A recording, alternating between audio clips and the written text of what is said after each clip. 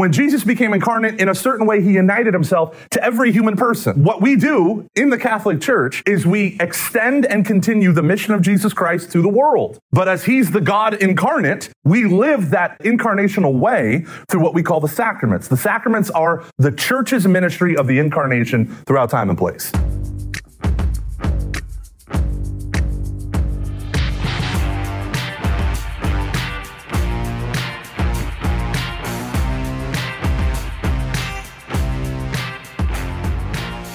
Hey everyone, this is Michael Gormley here, and welcome to Every Knee Shall Bow, your weekly Catholic podcast on evangelization and discipleship. Today you're going to hear an example of a baptism class that I gave recently, and I'm going to demonstrate to you how we weave our own testimony stories, how we address people who might feel like they are outsiders looking in. Obviously, at baptism classes, often only one spouse is Catholic, and so you can hear me give invitations, welcoming people, making sure that if they're Protestant Christians, they don't feel alienated or outcast or anything like that, but also hear how I weave the death and resurrection of Jesus Christ throughout the entire presentation as I unfold doctrines of, a little bit of everything, the Trinity, sacraments in general, baptism, the Paschal Mystery, all of that good stuff. Dave and I are going to record here next week, so you will have a show with us, but we couldn't align our schedules because he has started traveling yet again. Finally, we have a sponsor. Saint Jose Maria Escrivá said, if you say the rosary every day with a spirit of faith and love, Our Lady will make sure she sends you very far along her son's path. Our sponsor of today's episode is a firm believer of these words. Choose Life is a small Catholic business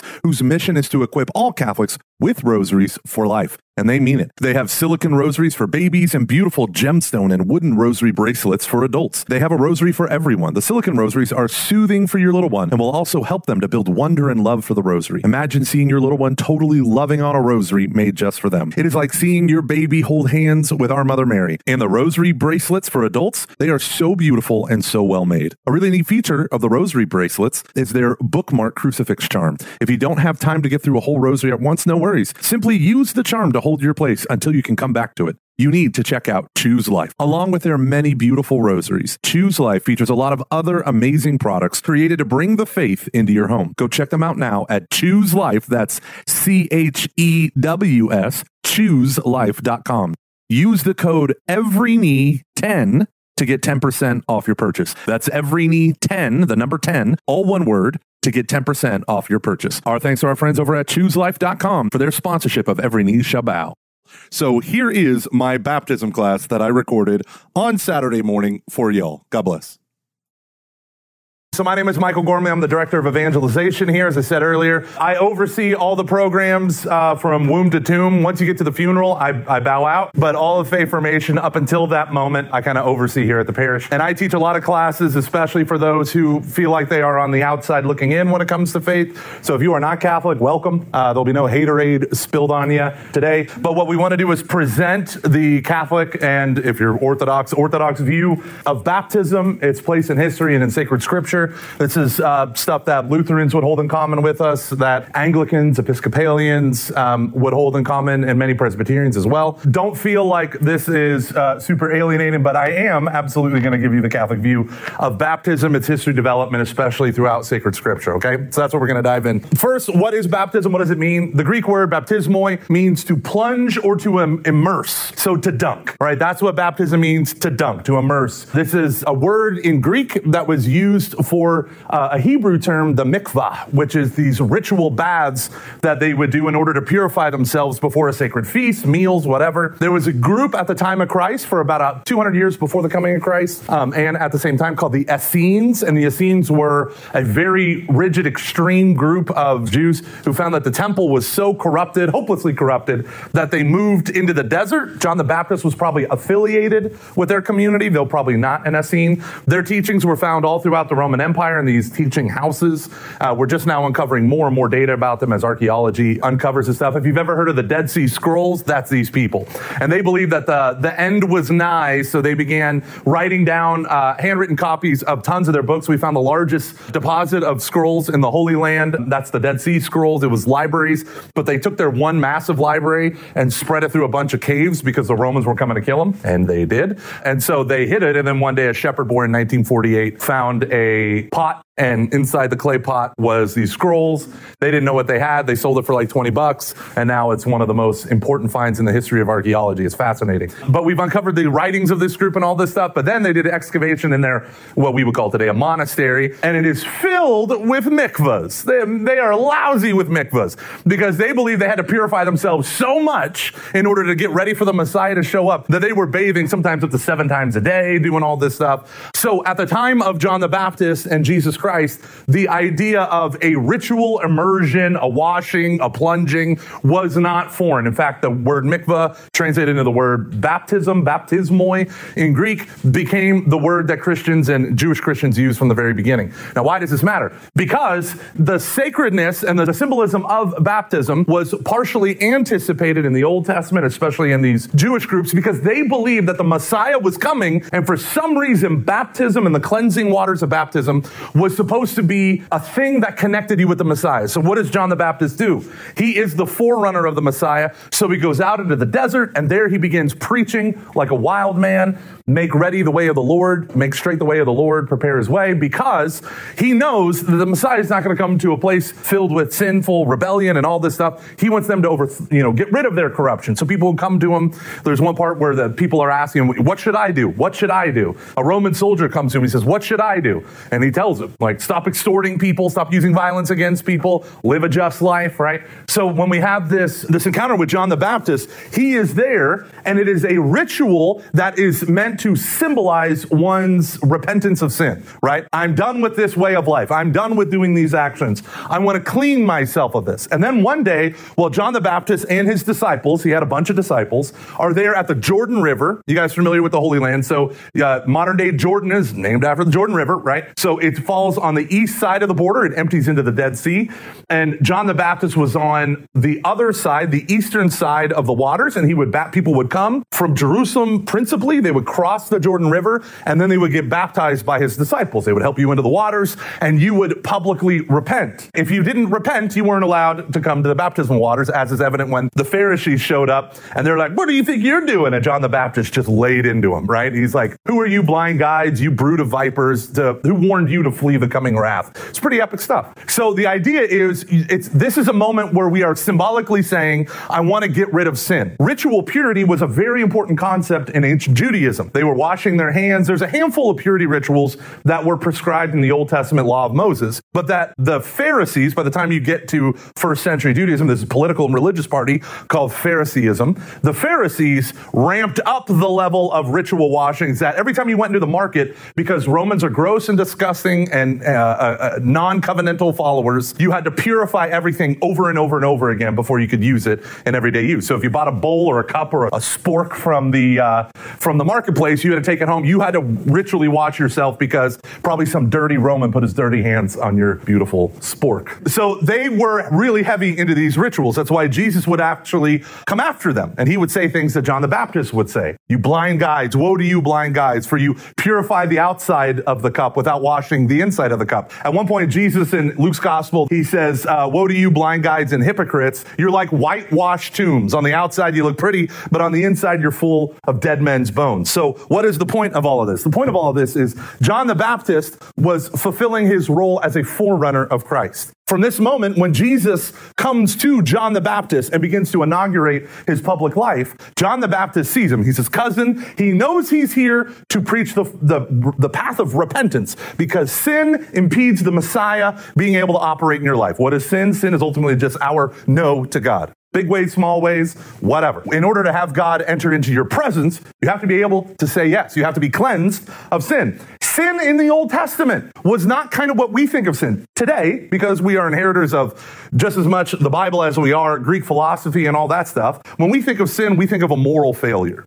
Right? We think of like, oh, I told a lie. I, stabbed that guy and watch the light go out in his eyes like John Wick does in John Wick 3. He kills the guy with the library book. Anyway, so when you look at this, like we view it as the best movie ever. When you look at it as a moral failing and that's it, you don't fully understand. It becomes hard for us modern people to look at the Bible and understand why baptism. Why were these people obsessed with bathing themselves and washing themselves and ritual purity and all this stuff? But if you look at it from the eyes of the authors who wrote it, Jews living in the first century, they would would understand the worldview that they inhabited. But in 70 AD, something traumatic happened to Judaism that forever defined and changed and altered Judaism, which is the destruction of the Jerusalem temple by the Roman general Titus, who would eventually become the emperor.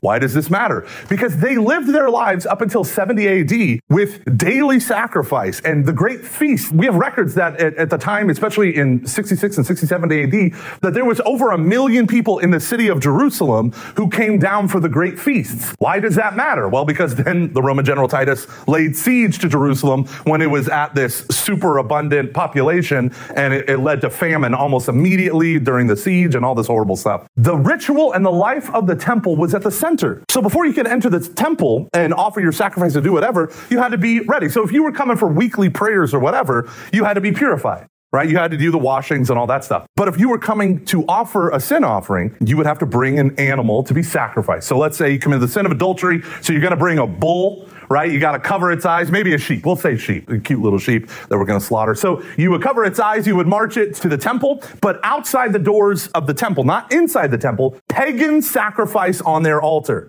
Jews do not. The Israelites never sacrifice on their altar. The death of an animal was inconsequential to the actual ritual. The point of it was to get the blood of the animal, not to be like, well, I'm going to put my sin on this animal and then kill this animal. That's not what they did. That's what pagans did. And that's why you'll hear some people say, when we talk about the death of Jesus Christ, what did he do? Well, God killed Jesus because he put our sins on him, and then he killed Jesus and he killed. That's where you get new atheists saying God the Father is a cosmic child abuser. That is not the point of the Jewish ritual.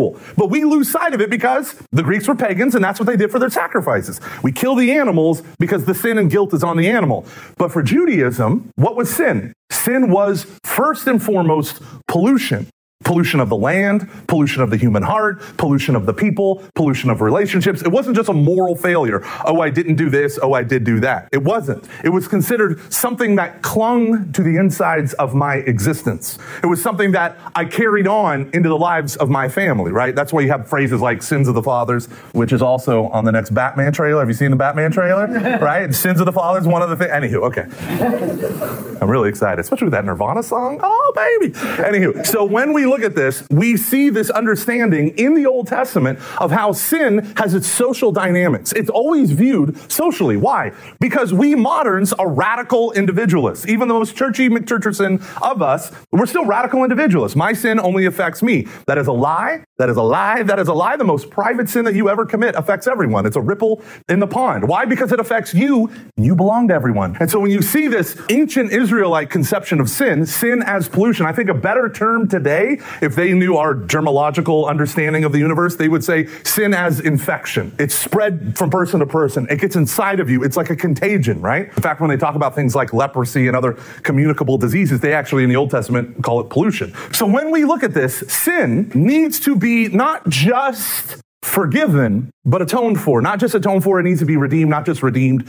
it needs to be cleansed, right? It needs to be cleansed. That's why we have things in the Catholic Church like holy water. It's not because we believe sin is all over the place, but we do believe that the grace of God matters in creation, that the Word of God took flesh, the Son of God became man, walked among us, took a full human nature, united it to his full divine nature, so that, he just sanctified creation in that. As the church teaches, when Jesus became incarnate, in a certain way, he united himself to every human person. And so what we do in the Catholic Church is we extend and continue the mission of Jesus Christ to the world. But as he's the God incarnate, we live that incarnational way through what we call the sacraments. The sacraments are the church's ministry of the incarnation throughout time and place. So when we understand the sacraments, don't understand them as something separate from the works of Jesus Christ that he accomplished for us on our behalf because we were helpless 2,000 years ago. We take the cross of Christ and his resurrection and we bring it through all 7 sacraments. That's the whole point. That's the point of the sacraments. So I do a lot of prison ministry. It's a fascinating ministry. We go to one unit called the Ferguson unit. It can be a pretty violent place. And so we go and we put on these 3-day retreats. And I'll never forget the first time that this suburban homeschooler was a theology major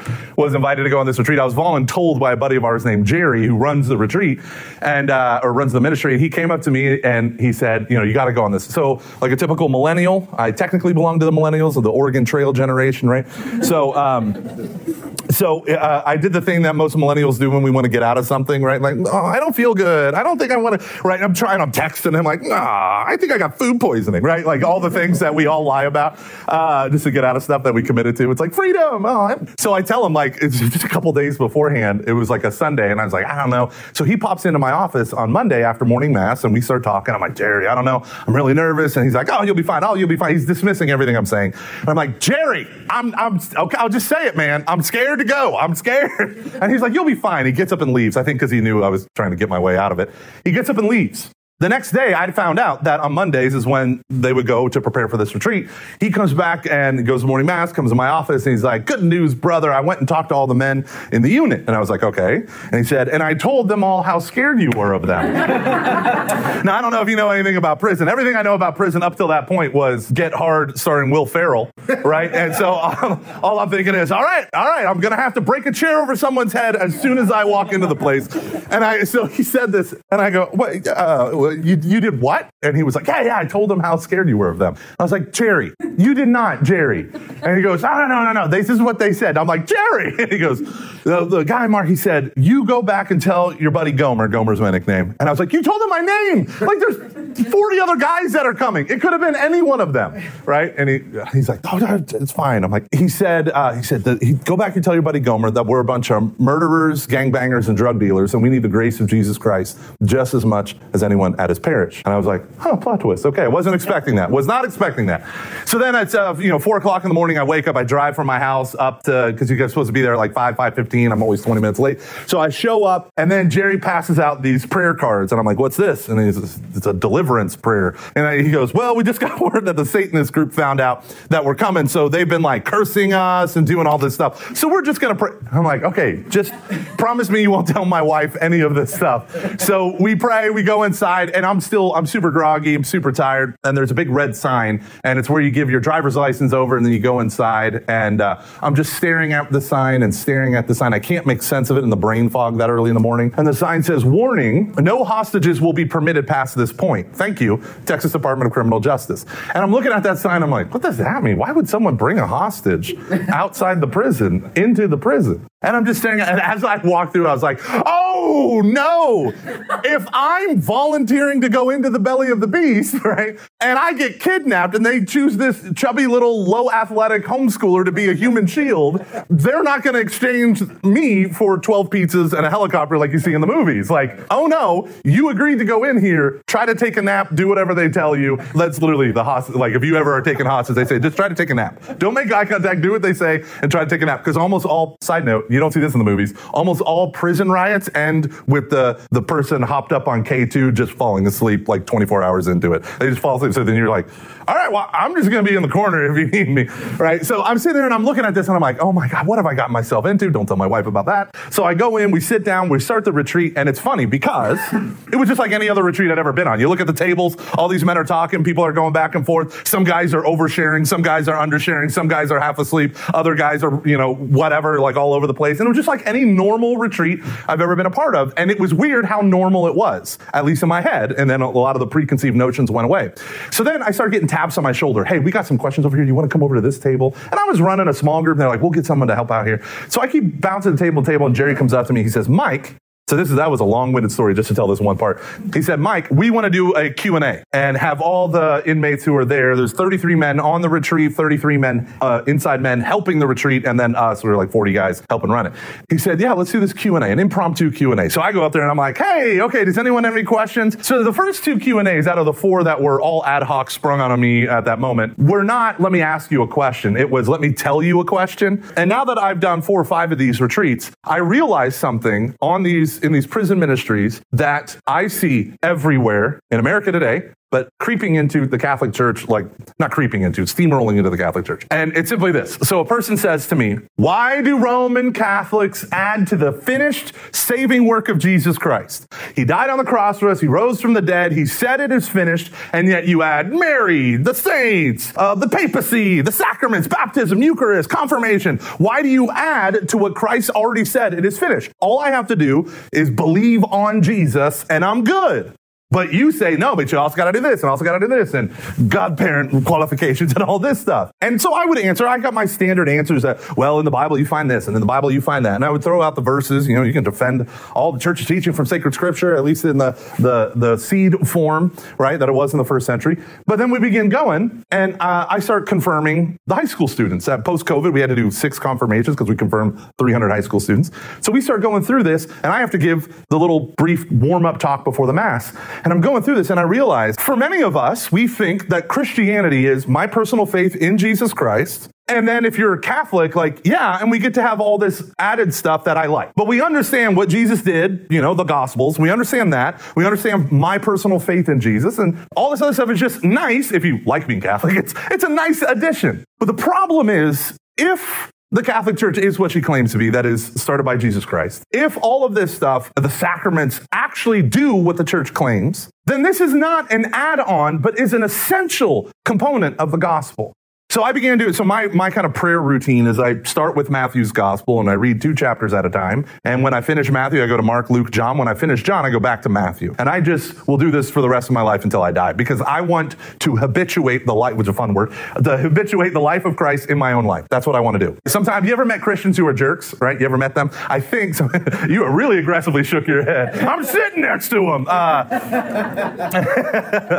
But I think one of the main reasons is you might have been broken and all this stuff, and Christ came and you really felt the saving love of God, rescue you, that salvation. But then somewhere along the line, we started believing our own propaganda. Look at what I did. Look at what I've done. And then you started looking at people who were in the exact same state as you, maybe before you had some sort of radical conversion or encounter or whatever. And you're like, come on, you could do better. You could be better. And you lose sight of the fact that the grace was freely given to you and Christ's grace converted your heart and made you a new creation. And now you're thinking you did it all on yourself. You bootstrapped your way to heaven, which is impossible. So what I think the remedy for this is, number 1, humility, constant repentance, right? Realizing that I need to always repent.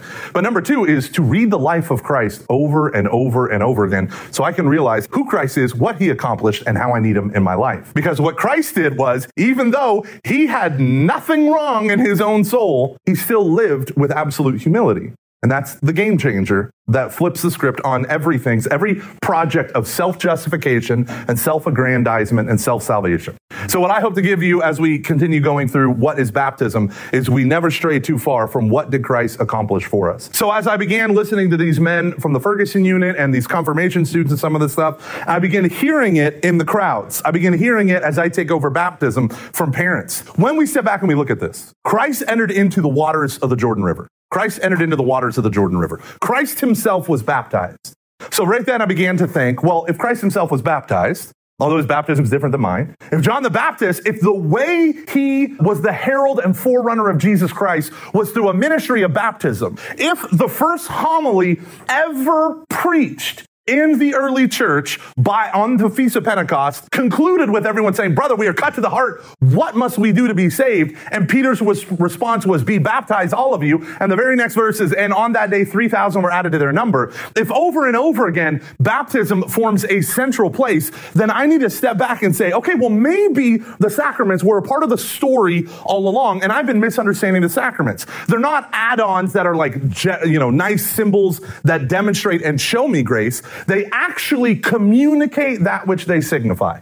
Now, us modern people, we use symbols as, tools of propaganda, logo, branding. For us, symbols don't mean as much as they did in the ancient world. The ancient world, symbols were 2 things. They were performative, meant they made you move. It led to action, right? When a flag went up, armies changed their position. We don't have that. You radio in, you call out, you do the thing. But for them, symbols mattered. You died for symbols. You lived according to symbols. Symbols mattered. And they were diverse and all sorts of different stuff. But they mattered because not only were they performative, they were also cognitive. That is, they carried with them a knowledge of the culture, of the people, of life, of this time in life, whatever it might be. And they led to action. It was all about knowledge and action. But today, what are symbols? They're appeals to emotion, branding, the golden arches, right? Things like that, right? You see it and you feel a certain way. Symbols mean different things to different people. An American flag means means different things to different people. When we start to look at this, modern man tends to denigrate symbols or just use them as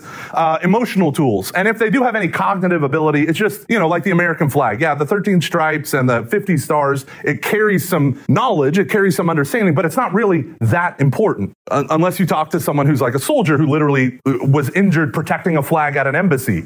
Or the soldiers on Iwo Jima as the Marines are raising the flag, that famous statue. So this was a famous thing, but for them, that meant something deep. But for most of us, symbols don't mean anything. Now, in the Catholic Church, we take it one step further. Catholics, Orthodox, Lutherans would all be in agreement with this. Symbols are fine, but the sacraments are efficacious signs. They're efficacious signs. What does that mean? So if I'm driving, I don't know. Yeah, okay. So a little story about me. I failed my first driving test. Did anyone do that? Did anyone fail their first driving? The written one? No. The written one, I was fine. The driving one, I was terrible. I got a couple T-Rex arms in the back, right? So I failed my first one. Why did I fail my first one? Man, I thought I aced it. I did not realize that I ran a stop sign in the first 5 seconds, because the way they park you to get into the car and to start the test is right near this weirdly placed stop sign, and they do it on purpose. And I just rolled. I was like, okay, let me pull out, and I just pulled out, and I pulled out right past it. And so I come at the end, and she goes, so how did I do? And she said, well, you failed. And I was like, what? Like, I was fanatical. I'm like, that's about 200 feet from my turn signal. Like, I was doing everything on target. And then she goes, well, you ran a stop sign, so that's an automatic failure. I'm like, what stop sign? She goes, yeah, that's part of the problem, isn't it? And I was like, oh, dang, right? A buddy of mine who was a year older than this girl that was in our class, he told her that and this is like a fairly common thing, that if a stop sign has white borders around the edge, that means it's optional. And she blew through like 3 stop signs in her driver's test. Turns out it's not. So the stop sign has no power to make me stop. Stop sign has no power to make me stop. It's a sign, but it's not efficacious. It doesn't cause the very thing it's requiring or it's symbolizing. We have all rolled through stop signs. We've all done that. Okay, what is an efficacious sign in the normal world? I think the best analogy is an umpire at a baseball game. Go Stros, right? At a baseball game, imagine it's a close, guy slides into home plate, catcher catches the ball, tags him, and then the whole place, the whole stadium just gets dead silent as you wait for the outward sign instituted by Major League Baseball, right? That imparts knowledge to the crowd, right? So what happens is it all happens and everyone freaks out. And then he goes, he's out of there, right? That moment, that's an efficacious sign. By declaring it, by using the sign of the words and the gestures, words and gestures, it actually affects what happens. Well, we're going to do a replay and we're going to challenge. Okay, whatever. That kind of destroys the efficacy of the sign a little bit. In that moment, right, the actual sign and gesture accomplishes that which it signifies. That person is out. Now imagine guys sliding into home and, the tag, everything happens and he goes, blah, blah, blah, blah, blah. And everyone's like, what in the what? What just happened? Now what that means is the outward sign has been corrupted, so it cannot affect the thing it's symbolizing because it no longer symbolizes, right? No longer symbolizes. When you get the Eucharist, but it's filled with oats and raisins and nutmeg, it no longer symbolizes. Right? So it's not legalism. It's the sign itself. When the sign becomes corrupted, how can it signify anything? Right? How can it affect that which it signifies if the thing it signifies has been corrupted? If a stop sign has a bunch of gibberish on it, you don't know what to do. I went to China for 2 weeks, right? I was in China for 2 weeks. And, I don't know how to read the language. I don't know how to read the symbols, the characters, So if I were driving, thank God I didn't at all, I'd be blowing through everything, right?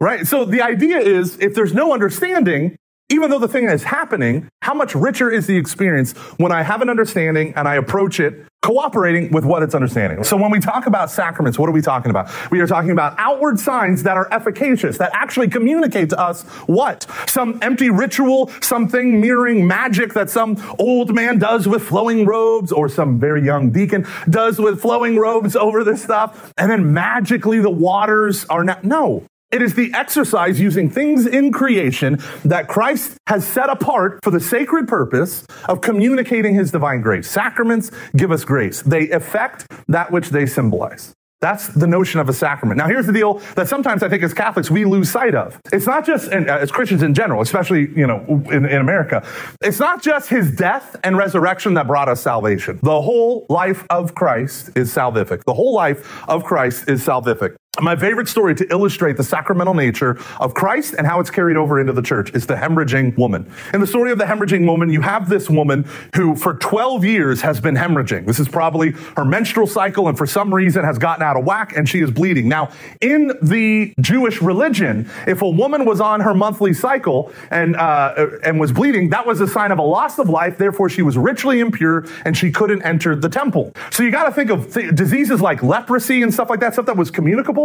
Those were things that kept you out of the temple, and they rendered you ritually impure. And so they also rendered you socially outcast. So here's this woman, and for 12 years, she's been hemorrhaging. She is losing her blood. She's going through this trauma, but it's more than what we think of in our culture, where it's like, okay, well, go to a doctor. Well, she says, the story tells you that she had gone to a doctor, many doctors, and spent her whole life savings. And they had made her condition worse than what it was before.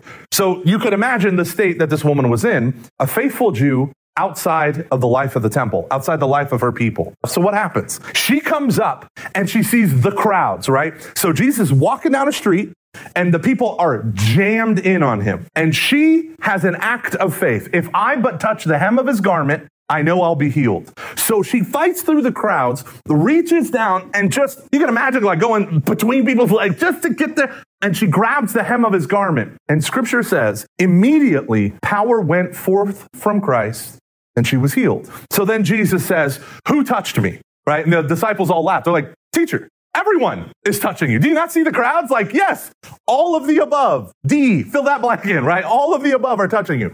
And he said, I felt power go forth from me. And the woman says, I touched you. And so he turns and, we have this interchange with Jesus where he says that your faith has healed you. So here we have this woman who approaches with faith, who Jesus, because she approaches with faith and she touches the hem of his garment, power, I'm going to use this word slightly exaggerated, slight hyperbole, automatically goes forth from him. He didn't turn and say, like, I'm here to heal you. What's going on in your life? Do you believe in me? Power immediately, scripture says, immediately goes forth from him and heals her. That's the sacraments. When you approach the Eucharist or baptism, it is not dependent on the holiness of the minister that communicates the grace of the sacraments. It is not about the holiness of the minister. Why? Because it's not man's work, right? It's not us being good enough to earn the divine grace to make this stuff happen. What is it? It is Christ working through sacramentally his ministers, right? Those who have taken holy orders to bring about, using these efficacious signs, that which they symbolize. So when you come before a priest and you fall on your knees and you confess your sins, you are not confessing it to, Father Jesse or Father David or Father Matthew. Jesus Christ is making use of Father Jesse, Father David, and Father Matthew as the outward sign to give you his grace. When you are going to confession, you are on your knees at the foot of the cross. That's the only thing that makes the sacraments work. We call it, or I like to call it, it's the engine. The death and resurrection of Jesus is the engine that powers the sacraments. So when you come forth for the sacraments in faith, right, you come forward and you want to receive that which they communicate. You will. That's the beautiful thing about the sacraments. Just like it was for this hemorrhaging woman who desired above all things healing to be made whole, and she came to the one person who could make her whole, and she in faith laid hold of his garments. The church is asking you, how come she couldn't stand on the street corner and say, hi, Jesus, and then immediately be healed? Why the physical touch? Why the encounter? It's not because Jesus needs that. We need that because we're creatures with bodies. We don't just have a body. We're not a ghost in a machine, right? The body is not a shell. The body is us. You don't say like, you have struck my body. You say, you hit me, right? Because the body matters. Matter matters. In Romans chapter 1, St. Paul, reflecting on everyone outside the covenant of Moses and outside of Christianity, he's talking about their relationship to God. And he talks about God. For what can be known about God, he has made it evident to them, right? Through the works that he's done, we can know his eternal power and deity. So St. Paul is saying that God, through nature and the works of nature, has communicated himself to us. He can be made known. Now, the church teaches that you can know that God exists through reason alone, without the Bible, without any revelation. You can know that God exists. And that's why a lot of Greek philosophers were monotheists. In fact, Socrates was killed by the state of Athens, and one of the many charges against him was atheism because he didn't believe in the state gods. He believed in the one God. And so when we begin to see this, we see that creation discloses is like a book of Revelation. You got the Bible and you got nature. Creation discloses the glory of God because it's made by him. So that means that creation is good. In your Bible, in Genesis chapter 1, how does it start out? In the beginning. In the beginning. Most important words. Every Jew would know that. It's like every American knows about the freedom of speech or whatever as the First Amendment. You know where that comes from instinctually because it's such a part of our heritage, right? We the people. Oh, okay, I know what that is. In the beginning, God created. Okay, there was no war of the gods. There was no epic violence. There was no battle. All the ancient myths were all predicated on a war of the gods. But what happened in the book of Genesis? They didn't have that at all. God spoke and it was. So the understanding, the symbolism used in the book of Genesis through the 7 days is God fashioning a home, a temple, and a palace for his people, for us. So when you look at it from that perspective, you start reading Genesis chapter 1, verse 1 and 2. In the beginning, God created the heavens and the earth was formless and void. Darkness covered the face of the deep, and the Spirit of God hovered over the midst of the waters. And then God said, let there be light, and there was light. And God saw that the light was good. When God creates each step, what does he do? He speaks it. It comes into being by the power of his word. In Greek, that word logos is where we get the ology at the end of our sciences. It means a rational ordering. It means an intellectual understanding or procession. And so when God creates, creation is ordered. It is not chaos. It is ordered and it is knowable by rational minds. In fact, the God who made it is knowable by rational minds with the eyes to see and ears to hear when they look at creation. It discloses the glory of God. In Genesis chapter 1, in the beginning, God created the heavens and the earth. The earth was formless and void. Darkness covered the face of the deep, and the Spirit of God hovered over the midst of the waters. And then God blank, let there be light. Said. So how does God create? By the power of his word. I was in a McDonald's one day, like a gentleman, and a guy came up to me. Excuse me, sir, can I tell you about what it means to be a disciple of Jesus Christ? Now, for some reason, Mormons and Jehovah's Witnesses never come to my door. So I have to live vicariously through my friends. But today at McDonald's at 6 a.m., over Egg McMuffins and delicious hash browns, my dream came true. Man sits down across from me, and I say, he asked me that, and I go, I wish you would. And he sits down, and he has his King James version of the Bible, right? And he had brochures at the ready. And he didn't tell me what he was from, or anything like that. He just had the Bible turned around, and he flipped to his passage in Colossians chapter 2 or chapter 1, and he's like, read this for me. It's like, Jesus Christ is the firstborn of all creation. He goes, oh, how about that? He kind of talked like a Mississippi riverboat captain, right? So he's like, oh, we're drinking a mint julep, right? And he said, it's not funny. How can he be the God of all creation if he's the firstborn of all creation? It doesn't sound like he's God. And in my head, I was like, I'm going through the Rolodex of beliefs of major world religions that would also use the King James Bible. I'm like, bet you this guy's a Jehovah's Witness. What do they believe? What do they believe? And as he was going through the Bible, I grabbed his brochure and I flipped it over and it said jw.org. And I was like, what do they believe? They believe St. Michael the Archangel became Jesus. And then he reverted back to Michael. They don't believe in the divinity of Jesus. They don't believe in the Trinity. Let's do this. So I was super excited. So he goes to another passage and he says, look at that. It says he's the firstborn of the dead. Isn't that crazy? And I go, well, yeah, because when Jesus became incarnate, when the eternal Son of God entered into human history and he became incarnate, he did what we called recapitulation. That is, he made himself the head of all creation. Recapitulation. He made himself the head. That's why he's over all things in heaven, on earth, and under the earth, as Ephesians chapter 1 says, right? So Jesus Christ now is renewing creation by entering it. The God who creates is, and he's just looking at me. I said, listen, look real quick. Let's just go. And I didn't even turn his Bible around. I go, let's just go to John chapter 1. John chapter 1. What does it say? You read it from your Bible. I don't need to read it from mine. You just go. And he goes, what verse? And I was like, the first verse. And it says this, in the beginning was the Word. So in the beginning. What does that sound like? Genesis. If you're writing this to a Jewish person in the first century, they're going to think, aha, right? You're talking about the book of Genesis. In the book of Genesis, how does God create? He creates by the power of his word. So if he creates by the power of his word, and there's this weird waters, the dark waters of the deep that's over creation, and then the Holy Spirit, the Spirit of God is over the waters. Interesting. You've got God, the Word, and the Holy Spirit right there in the first 3 verses of Genesis chapter 1. But more on that later. So I said to him, okay, in the beginning was the Word, and the Word was with God, and the Word was God. He was in the beginning with God. I said, let's just walk through that real quick. In the beginning was the Word.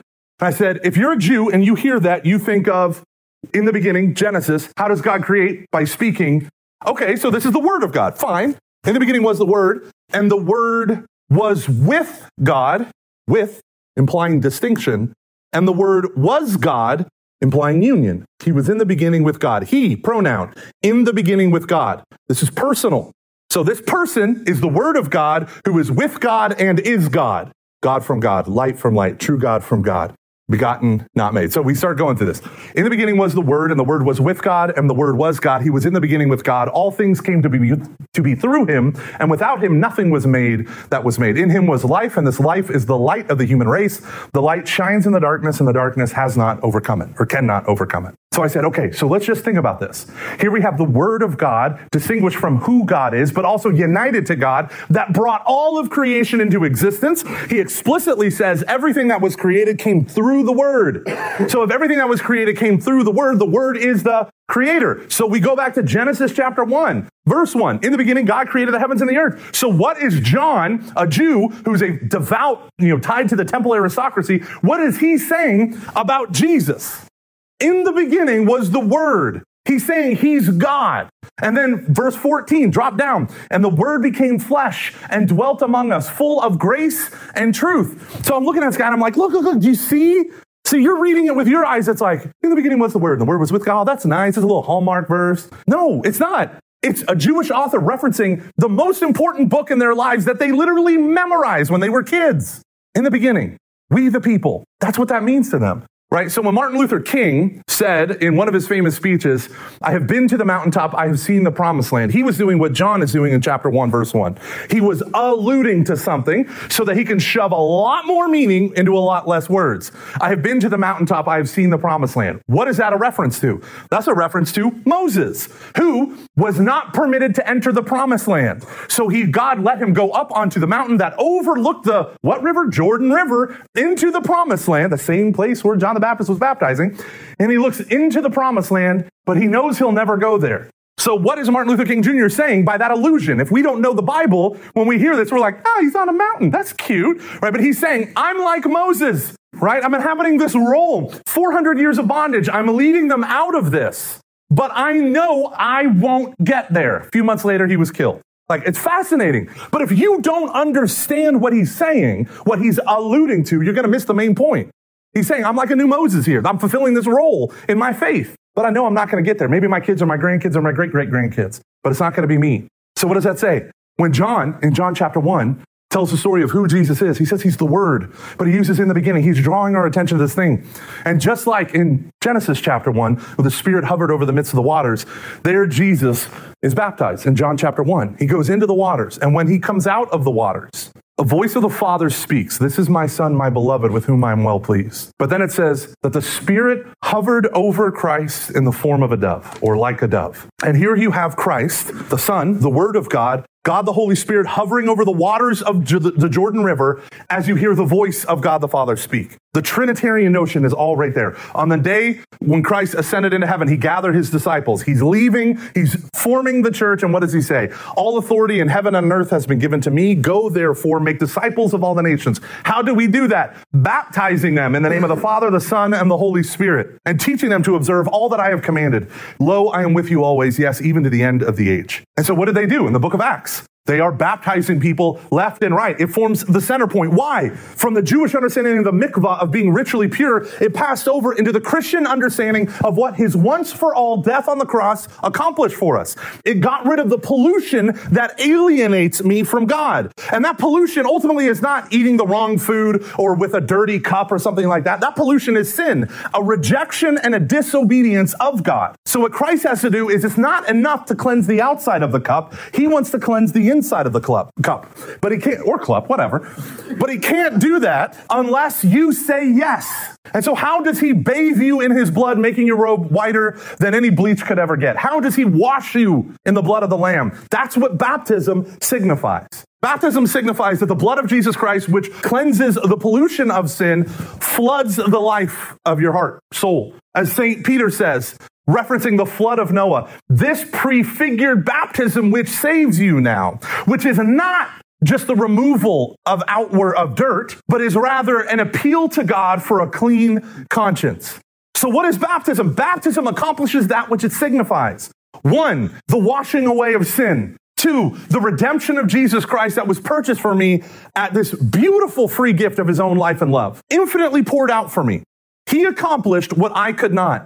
So he freely gives so that I can be incorporated into him, in the beloved. So what happens? Baptism doesn't just wash me, it kills me. It kills the old man Adam in me, right? Because we are born in a state of disinheritance. Original sin is like me not paying my mortgage. If I'm Adam, not paying my mortgage ruins my credit and gets me and my family evicted. My family doesn't get to live in the home just because I'm the one that screwed up and I'm the one that didn't pay the bills.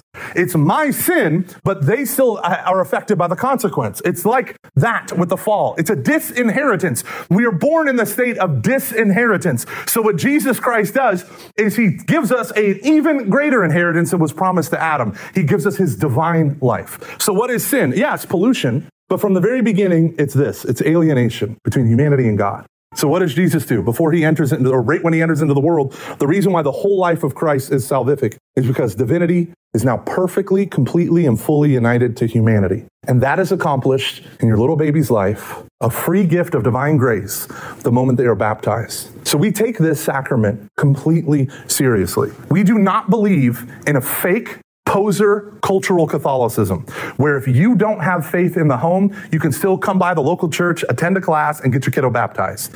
If you don't have faith in the home, we don't baptize your child because it's not a subjectivist faith. It's a family's faith. It's an ecclesial faith. The faith of the church precedes anyone's individual faith. So when you come forward, you are coming before the cross of Christ and you are claiming your child for the cross of Jesus Christ. You are claiming your child for him, and you take your child back into a home where he is known and loved because you have been known and loved by him. And if you haven't had that experience in your life, email me. My email is right here. I want to help you. I literally am paid to help adults have better faith in Christ. That's my whole job. That's why I'm up here sweating like a crazy person. It's not my fault. I've been drinking too much coffee. Morbid obesity. But on top of that, right, what I want you guys to do is I want you to realize that this is, like she said about all those people getting their marriages convalidated and stuff, I'm in charge of all that. I oversee all of that, right? So if your marriage is not in union with the church or something like that, I'm your guy. You will hear my annoying voice at every step of the level if you want to get your life in union with God, because ultimately baptism is not about a ritual. It's about what that ritual communicates, which is communion. The very life of the Trinity is a communion of persons, Father, Son, and Holy Spirit for all eternity. Perfect self-giving love. The church is meant to be characterized by the gift of Christ to the world. And so he summons the church. What is the church? The body of Christ and the bride of Christ. The body denotes his sacramental, visible, united nature. He communicates himself physically. He's known so that the church is real. Jesus didn't start Christianity. He started a church. But also the bride of Christ. That's the level of intimacy that Christ wants with you. That what sexual union and matrimonial union only symbolize. He wants to have a deeper knowledge and love of you. So if you don't have that in your home, we're not here to fake it till we make it. We're here to grow in faith together. That's why the whole church, not just our deacons, not just our priests, but just like Gabby said, the whole church is responsible for bringing your kids up in the faith. So let me help you. You don't pray? Guess what? When's the best time to plant an oak tree? 25 years ago. When's the second best time? Today. When's the best time to have a prayer life? 25 years ago. When's the second best time? Today. If you don't pray, let me help you. Call me, email me. Don't call me, email me. I'm here for you. Let's pray. In the Father, Son, Holy Spirit. Amen. You know, the best part is I just closed my exercise ring. Okay. God, your heart rate was at 140. Michael, please slow down. I can't. Okay. Lord Jesus, we humble ourselves before you and we thank you for the gift of St. Paul's words in Romans chapter 5, where he told us that the free gift of salvation in the second Adam is not like the trespass of the first Adam, who fell into disobedience and exiled himself from the grace of sonship. But Jesus, who by nature is Son, entered into our world uniting to himself a full human nature. And so by his death and resurrection, by his whole life, his ascension into heaven, everything, we can be by grace what Christ already is by nature. Jesus, help me to understand that this is not a game with words and symbols. This is not Bronze Age mythology. That Jesus Christ, this is the way you use creation that you've made, that you've hallowed, that you've dignified in order to communicate your life to us and make us a new creation. Bring us into the new Adam. Lord Jesus, I thank you for every man and woman in this room, wherever they are in their life and their walk with you, Lord God. And I ask that you bless their infants that they are preparing to bring or be godparents for, to bring before the sacrament of baptism. Lord Jesus, we pray and intercede for them through the wonderful words that you taught us, Lord. And we dare to say, Our Father, who art in heaven, hallowed be thy name. Thy kingdom come, thy will be done on earth as it is in heaven. Give us this day our daily bread, and forgive us our trespasses, as we forgive those who trespass against us. And lead us not into temptation, but deliver us from evil. Amen. Lord Jesus, where we feel the most alienation from you, we ask for your grace to repair it. In your name we pray. Amen.